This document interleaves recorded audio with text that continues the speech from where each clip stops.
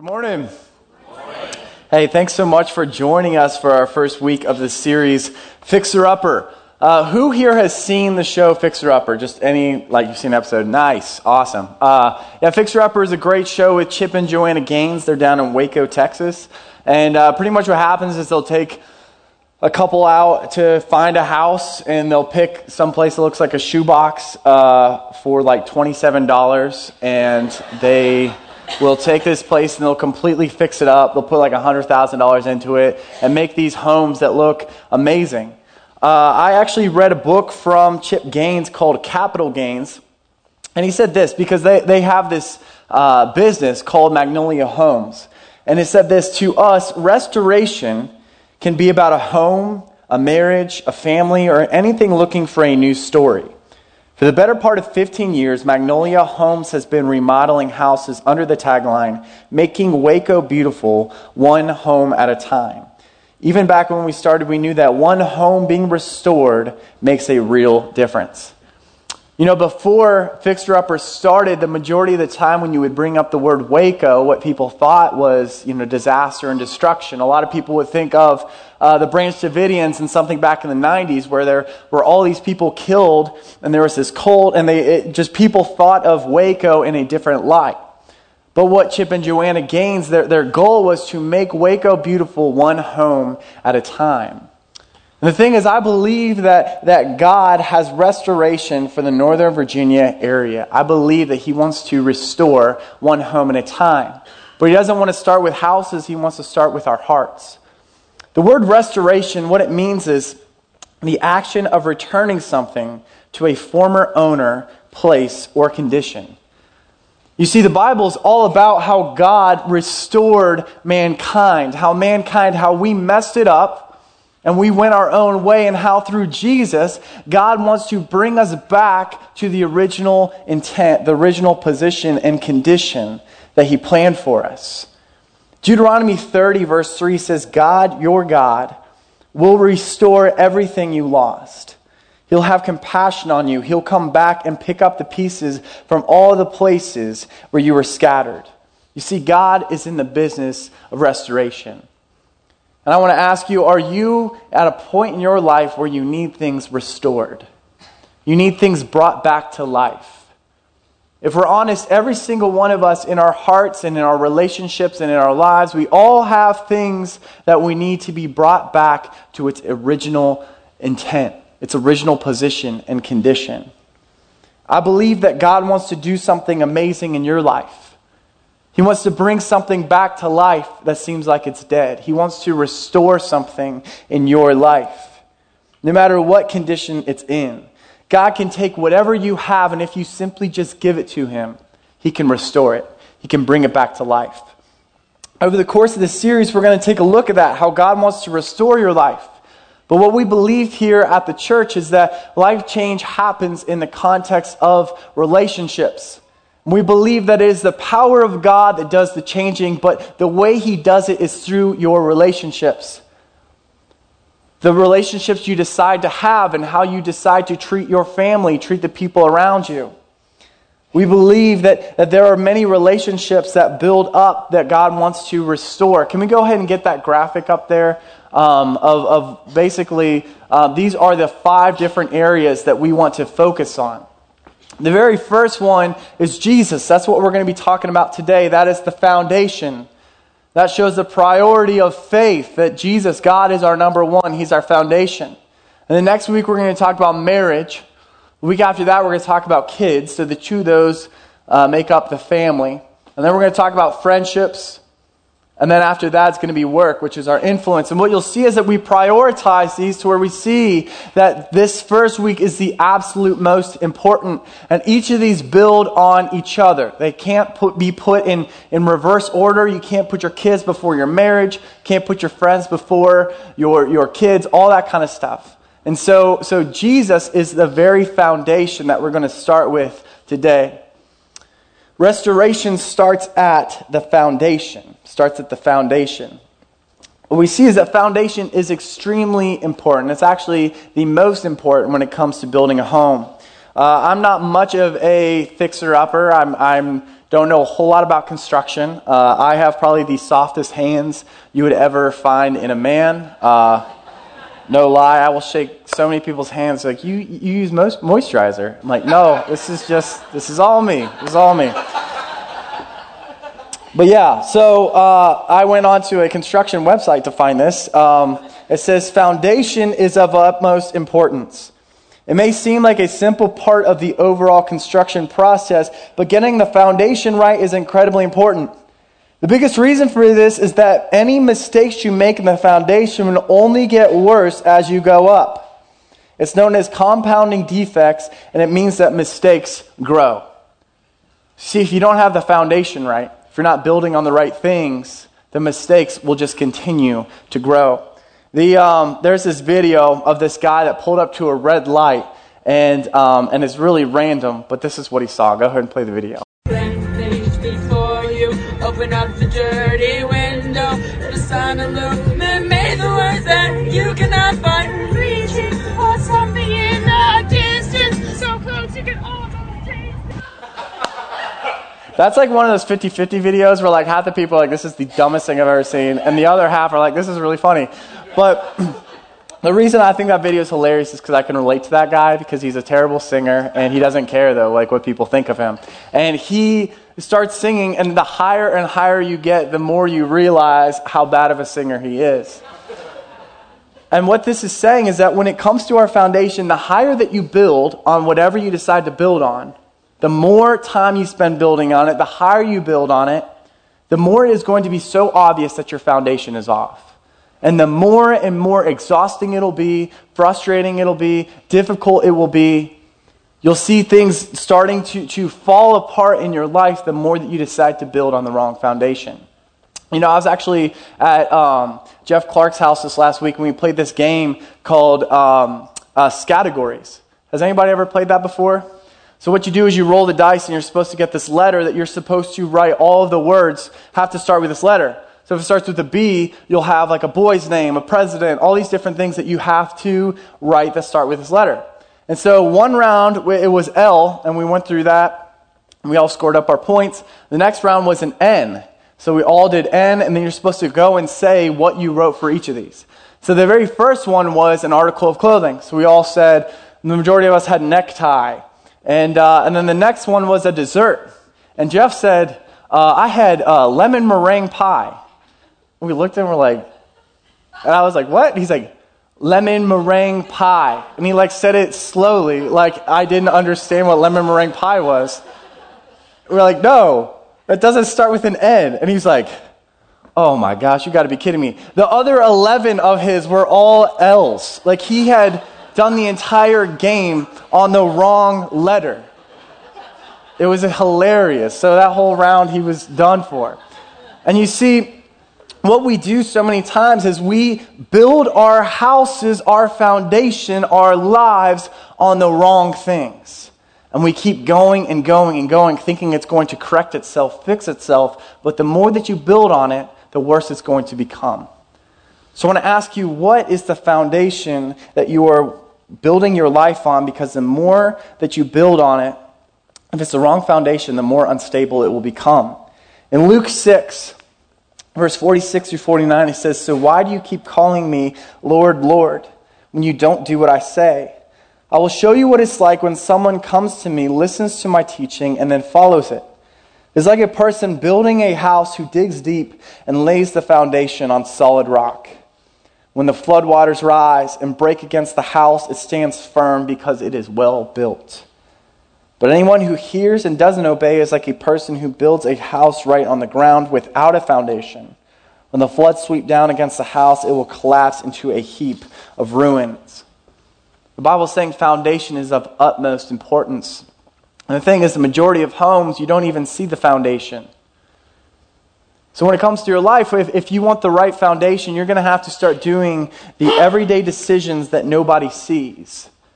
You're going to start putting the right things in your mind, having the right things in your heart, setting the right priorities in your life, deciding each and every day, I'm going to choose life instead of destruction. It's going to take time. It's going to be difficult. but it is of utmost importance. If you want stability in your life, you have got to have the right foundation. And how central Jesus is in your life will determine how strong your foundation is. It will determine how Christ-like your character is. And, with Jesus being the foundation, we have to have Jesus. We have to give him the rightful place in our homes. A lot of times we invite Jesus into our homes, but he is not given the rightful place. And right now I want to stop real quick, and I want to say, all of us, I want us to have a spirit of humility when it comes to this message. Because the easy thing would be to say, you know what, I'm already saved. I believe in Jesus. He's my Savior. So I'm just going to go ahead and tune out, and then everybody else who doesn't know Jesus, this is for them. No, this is for all of us. We all have days where we do not give Jesus the rightful place. We all have days where he is not the center and the foundation. And so I want you to have that sort of mindset, that sort of heart to say, God, what do you have for me today?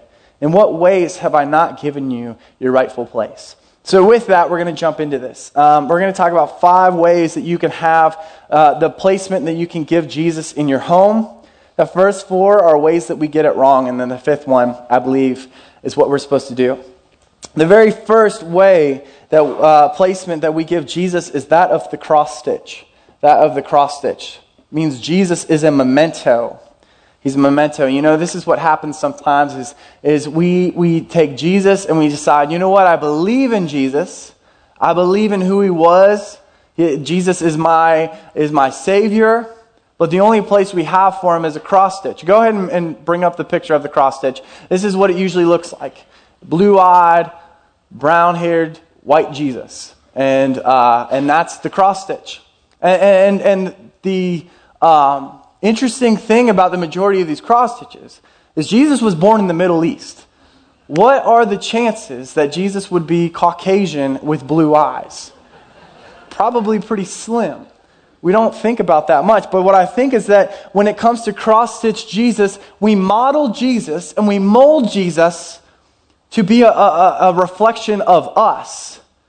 Instead of looking at our lives where we are and saying, Jesus, I want to be a reflection of you. And so when it comes to cross-stitch Jesus, it's saying, you know what, Jesus? I want you to make me feel nice and good about myself. I want to have maybe a good luck charm. But I don't really want to give the sacrifice it takes to truly follow you. I want to mold you into the picture that I want. And so Luke 9:23, there were many people that followed Jesus, but not everyone was willing to sacrifice. It says in Luke 9:23, then he, Jesus, said to the crowd, if any of you wants to be my follower, you must give up your own way, take up your cross, and follow me. Now this word cross, we don't really think much of it nowadays, but back then it was the most gruesome form of execution. It's like saying, take up your electric chair, take up your gas chamber. It's this verbiage that you think, oh, yikes, wow. What Jesus is saying is that to follow me takes sacrifice. It's hard, it's difficult, it's worth it, and it is full of life, but it's hard. Kyle Idleman, he's a pastor in Louisville. He said this, in the Gospels, Jesus never seemed too interested in fans. Is that how you define your relationship with him? An enthusiastic admirer. Close enough to Jesus to get the benefits, but not so close to require sacrifice. There's got to be more than just going to church, praying when in a jam, and volunteering at a shelter. You see, Jesus is saying, I have great plans for you. I want to do something amazing in your life.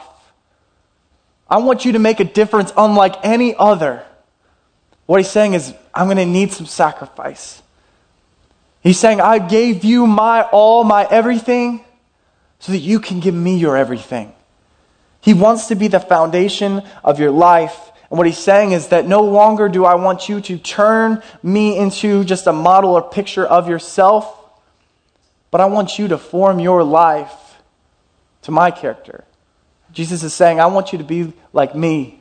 I want you to have my character, my heart, my eyes for lost people. And if you have I read something the other day that said if you have a God that constantly agrees with you, you're probably worshiping yourself more than the true God. And so I just want us to think of that, because a lot of times in my own life, my pride, that's the kind of God that I worship, is one that is just mainly, I just want him to make me feel nice, but I don't really want to give up the things in my life that have a hold of my heart. And so that's the very first one, is the cross-stitch Jesus. The second is the timeout chair. The timeout chair. This is another way that we have Jesus in our homes, but a lot of times we have it wrong. It's where Jesus is simply behavior modification. Jesus, instead of like we talked about in the series Unlearning Religion, where it's like, hey, Jesus has the best for you. It's not necessarily a test for you. Basically, it's just like, this is all about the rules. This is all about what we do. And with the timeout chair, it's with guilt and shame. Matthew 23:4 says, instead of giving you God's law as food and drink by which you can banquet on God, they, the Pharisees, package it in bundles of rules, loading you down like pack animals. You see, Jesus says that he came to give life and life to the fullest, and it takes sacrifice, but at the same time, it is not just all about rules where you try to get God to love you.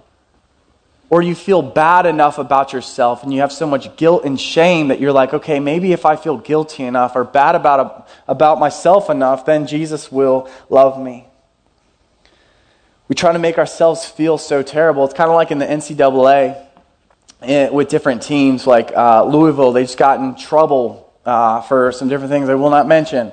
And they basically had a self-imposed discipline saying, hey, this is what teams do. They get in trouble. They realize, man, the mess has hit the fan. We are going to get in a ton of trouble. So what we're going to do is a self-imposed punishment where we say, you know what, we're going to give up these scholarships. We're not going to be eligible for playoffs. And basically try to do enough to where the NCAA would look at them and see, oh, you've punished yourself enough. We're not going to punish you. You see, that's what we do when it comes to Jesus, is we think, if I feel bad enough about myself, if I punish myself enough, if I feel terrible enough about myself, if I put myself in the corner, if I put myself in the timeout chair, and my relationship with Jesus is just constantly me feeling bad, then maybe he won't punish me as much as I truly deserve. And that's where we get Jesus wrong sometimes. We feel so terrible about ourselves. And this is kind of where it comes to light, is if you have kids and your conversations with your kids, you talk about what you're supposed to do, and you say, hey, you're not supposed to have sex before marriage. And they ask why. And you say, because we're Christians. That's why. Or it's just what we do. And the thing is, when you do not view Jesus as just this behavior modification, but as the source of life, as your everything, as your foundation, you're able to explain, man, because God has the best in mind for you. He loves you, and I love you, and we don't because of this. And you're willing to have those conversations. It's the same thing with every sort of sin in life. It's where we can say, you know what, I'm not going to just make this a test about a whole bunch of rules, but I can actually say, you know what, God, I know you had the best for me. I'm going to do everything I can to follow you, but it's not out of guilt in my heart. It's out of love that I have for you, because I know you have the best in mind for me. You know, this timeout chair, Jesus gets us to punish ourselves, but also it makes us to where we want to punish others. You know, if you had siblings, you knew this. If you got in trouble, you better, man. I had a sister growing up, and if I got in trouble for something, I was going to rat on her. Man, what? But Brittany did it too. Gosh, man. And I always wanted her, and then if she got in trouble, I would get in trouble a lot because I'd be smiling or I'd laugh or something. And it was like this joy that came about me if my sibling got in trouble. And the thing is, when it comes to, if you have Jesus in your home simply as a timeout chair, you get a joy and a pride in your life when other people fall or they stumble. And that's what happens a lot of times. You know, are you ever driving? And sometimes I do this. I'm at an intersection, or I'm like right out here by the church, and I'll see this car coming, and I realize, okay, I've got plenty of time to be able to come out and get onto the road. And there are times where I pull out and somebody will speed up as I'm pulling out. Like their thought process is like they want to hit me. And I don't understand it. Like, they literally speed up and just, and like, I'm like, this person wants to kill me. Like, they legitimately want me to die. This is what happens a lot of times in the church, is that instead of a hospital for hurting people, it becomes a Shark Tank. And if somebody messes up, then we feast on it. Oh, I'm not that bad. I didn't do that. I'm not in that bad a shape. And it turns into judgment and gossip. We are a family here.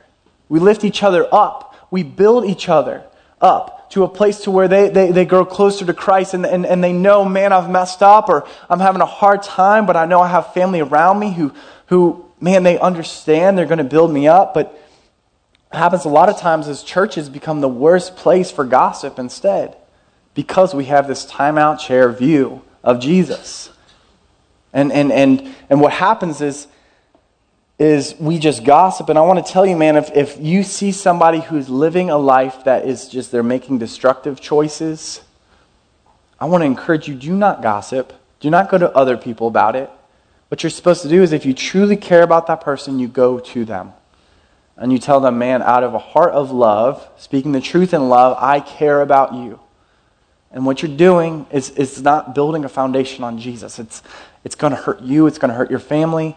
But you do it in a way that just basically melts them to where all their defenses are gone, to where they are more able to say, you know what, you're right. But imagine this. Imagine if you heard, basically you're making a decision that was wrong, or you're living in a lifestyle that's wrong, and somebody comes to you with that sort of attitude or mentality. Compare that to if all of a sudden somebody comes to you and says, man, so-and-so came to me and told me that you're doing this. I would be super defensive, and I would just be more mad at that person. But if they come to me in love, telling me, man, I'm really concerned about you, I love you, that makes it to where it's possible for me to make the change. And so that's the second way we get Jesus wrong. We put him in our homes as the timeout chair, as this guilt system, as this behavior modification, make you feel terrible, make other people feel terrible. The third one is kind of on the other side of the coin. It's credit card Jesus. It's where Jesus is your ATM. And we treat Jesus like a credit card. What we do is we cheapen a relationship with him to be either one, he's just supposed to give me stuff, supposed to give me money and the life I want. He's supposed to give me my happiness, give me what I deserve. Or we do it to say, you know what, this is credit card Jesus, and I can act however I want. He's given me grace, he's given me forgiveness, I can do whatever I want. It's not a big deal if I sin. Acts 8:18 through 20 is the story where it says, when Simon saw the Spirit was given, when the apostles laid their hands on people, he offered them money to buy this power. Let me have this power too, he exclaimed, so that when I lay my hands on people, they will receive the Holy Spirit. But Peter replied, may your money be destroyed with you for thinking God's gift can be bought. You can have no part in this, for your heart is not right with God. A lot of times we're like Simon, where we're just like, God, I just, give me. I just want to have some cool toys. Jesus is like our next piece of technology. Yeah, this is cool. Jesus, give me all this stuff. And we turn him into a credit card. Or we act however we want. And this is something called cheap grace. It's where we take the grace of God and we cheapen it we don't treat it like it's much. The thing is that God forgives us and his grace is never ending, but sometimes what we do is we continue these lifestyles and these attitudes that are absolutely toxic, that do not give you freedom, that put you into slavery, and you continue in these lifestyles because you say, okay, Jesus forgives me. But what Jesus is saying is that, man, I gave you everything. I gave my life for you so that you do not have to live in those lifestyles. So you don't have to live in that life. We treat Jesus so cheaply sometimes, and because he forgives, it's just a swipe of the credit card. And today I want you to hear two things. One, forgiveness and lack of consequences are two different things.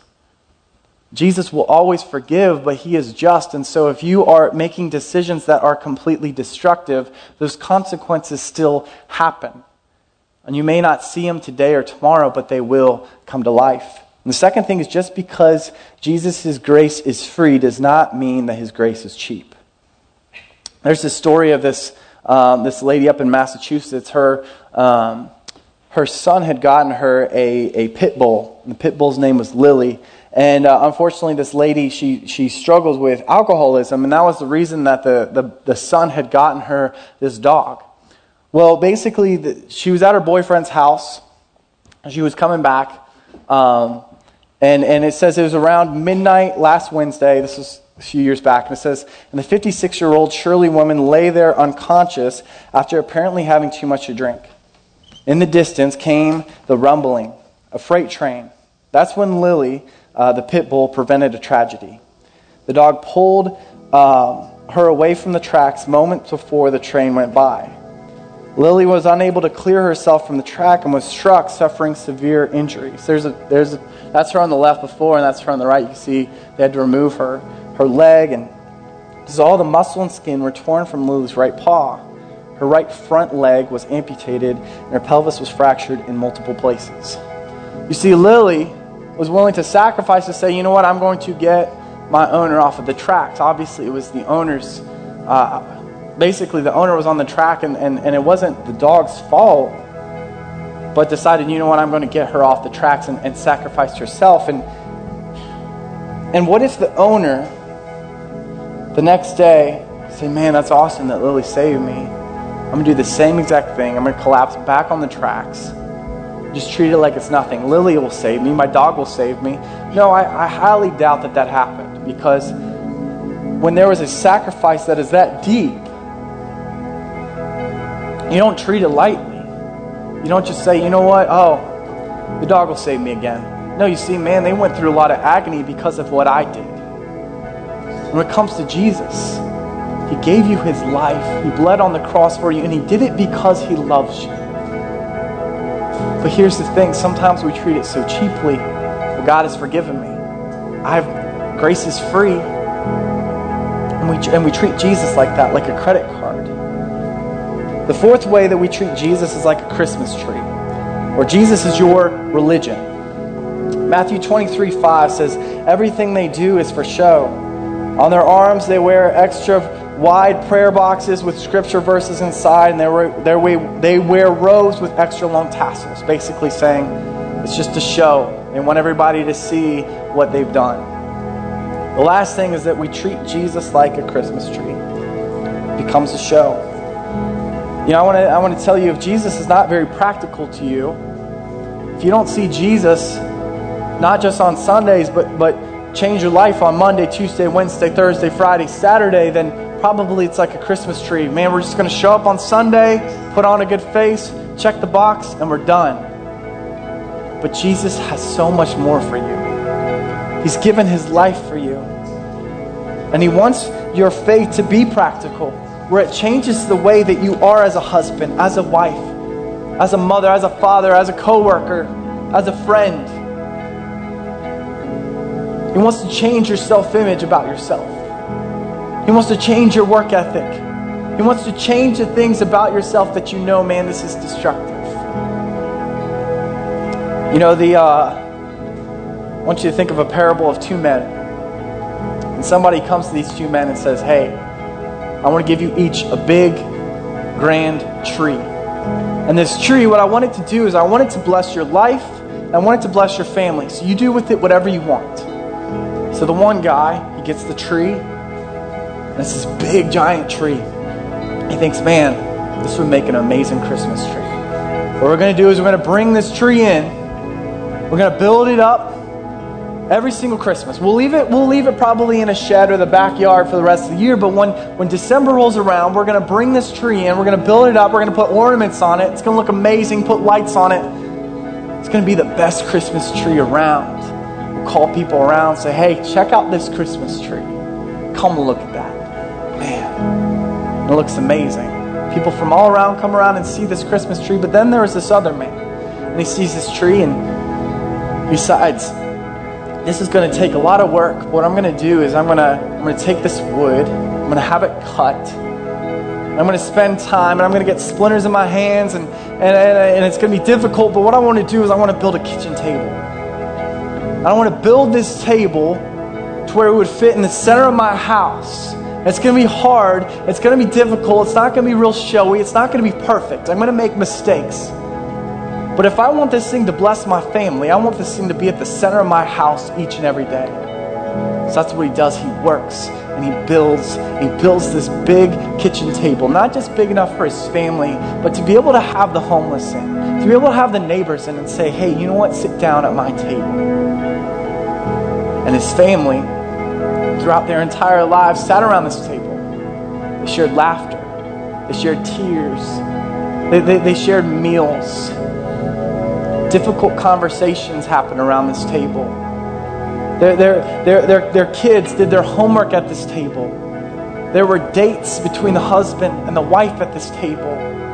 Everything was done around this table. I want to ask you, which of these two blessed the family more? I would for sure say the kitchen table, because each and every day they got to sit around it and it blessed their life. Everything they did was around this thing. They didn't put it away and say, you know what, once a year I'm going to bring this thing in. No, every single day. And that is what we need Jesus to be in our lives, is the kitchen table. We need at the center of our home saying, Jesus, everything I do is based around you. The hard times, the storms, the great times, we're going to build our family around this thing. I want to encourage you to make that decision today. I want to warn you, it's not going to be easy. When Satan realizes that you have made this decision, he's going to attack you harder. But I promise you, it will be worth it. Do not give up. Keep building that kitchen table. Each and every day, say, I'm going to continue building this thing. So here's some action steps, some things for you to take home. 1, accept this as a DIY project. You cannot do this alone, but you need to lead by example.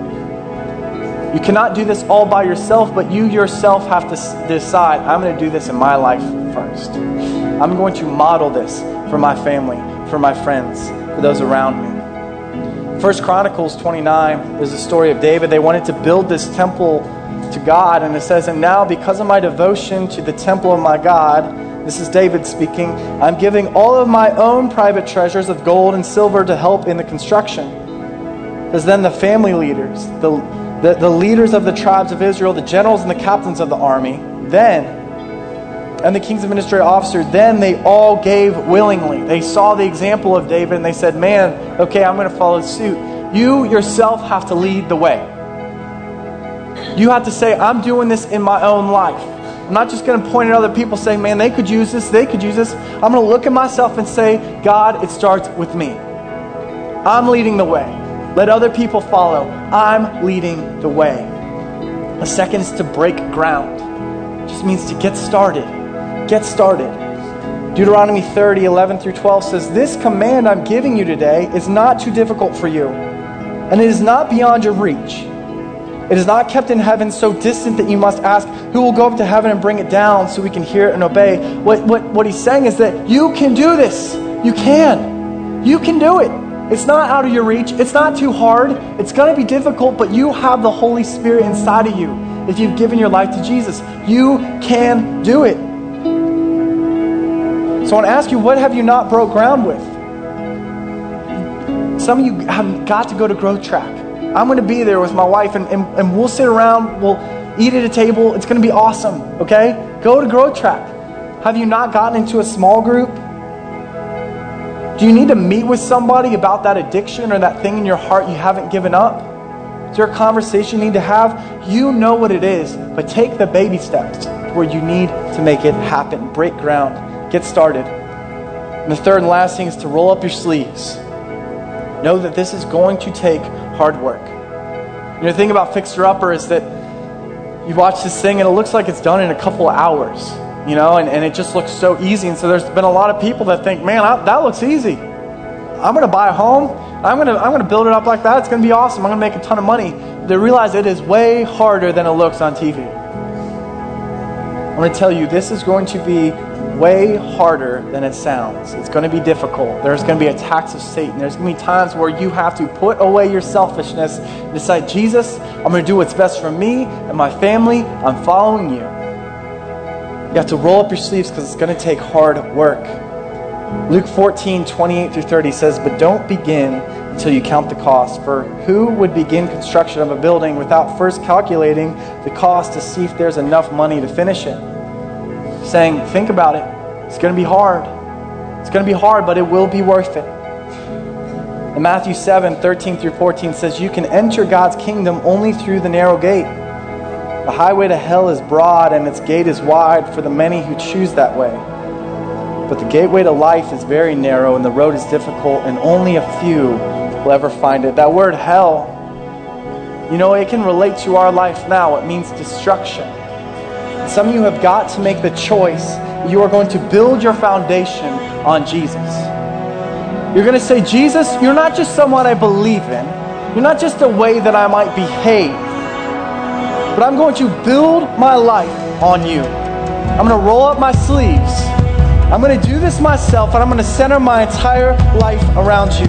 Jesus, I'm going to build my life on you, the only firm foundation."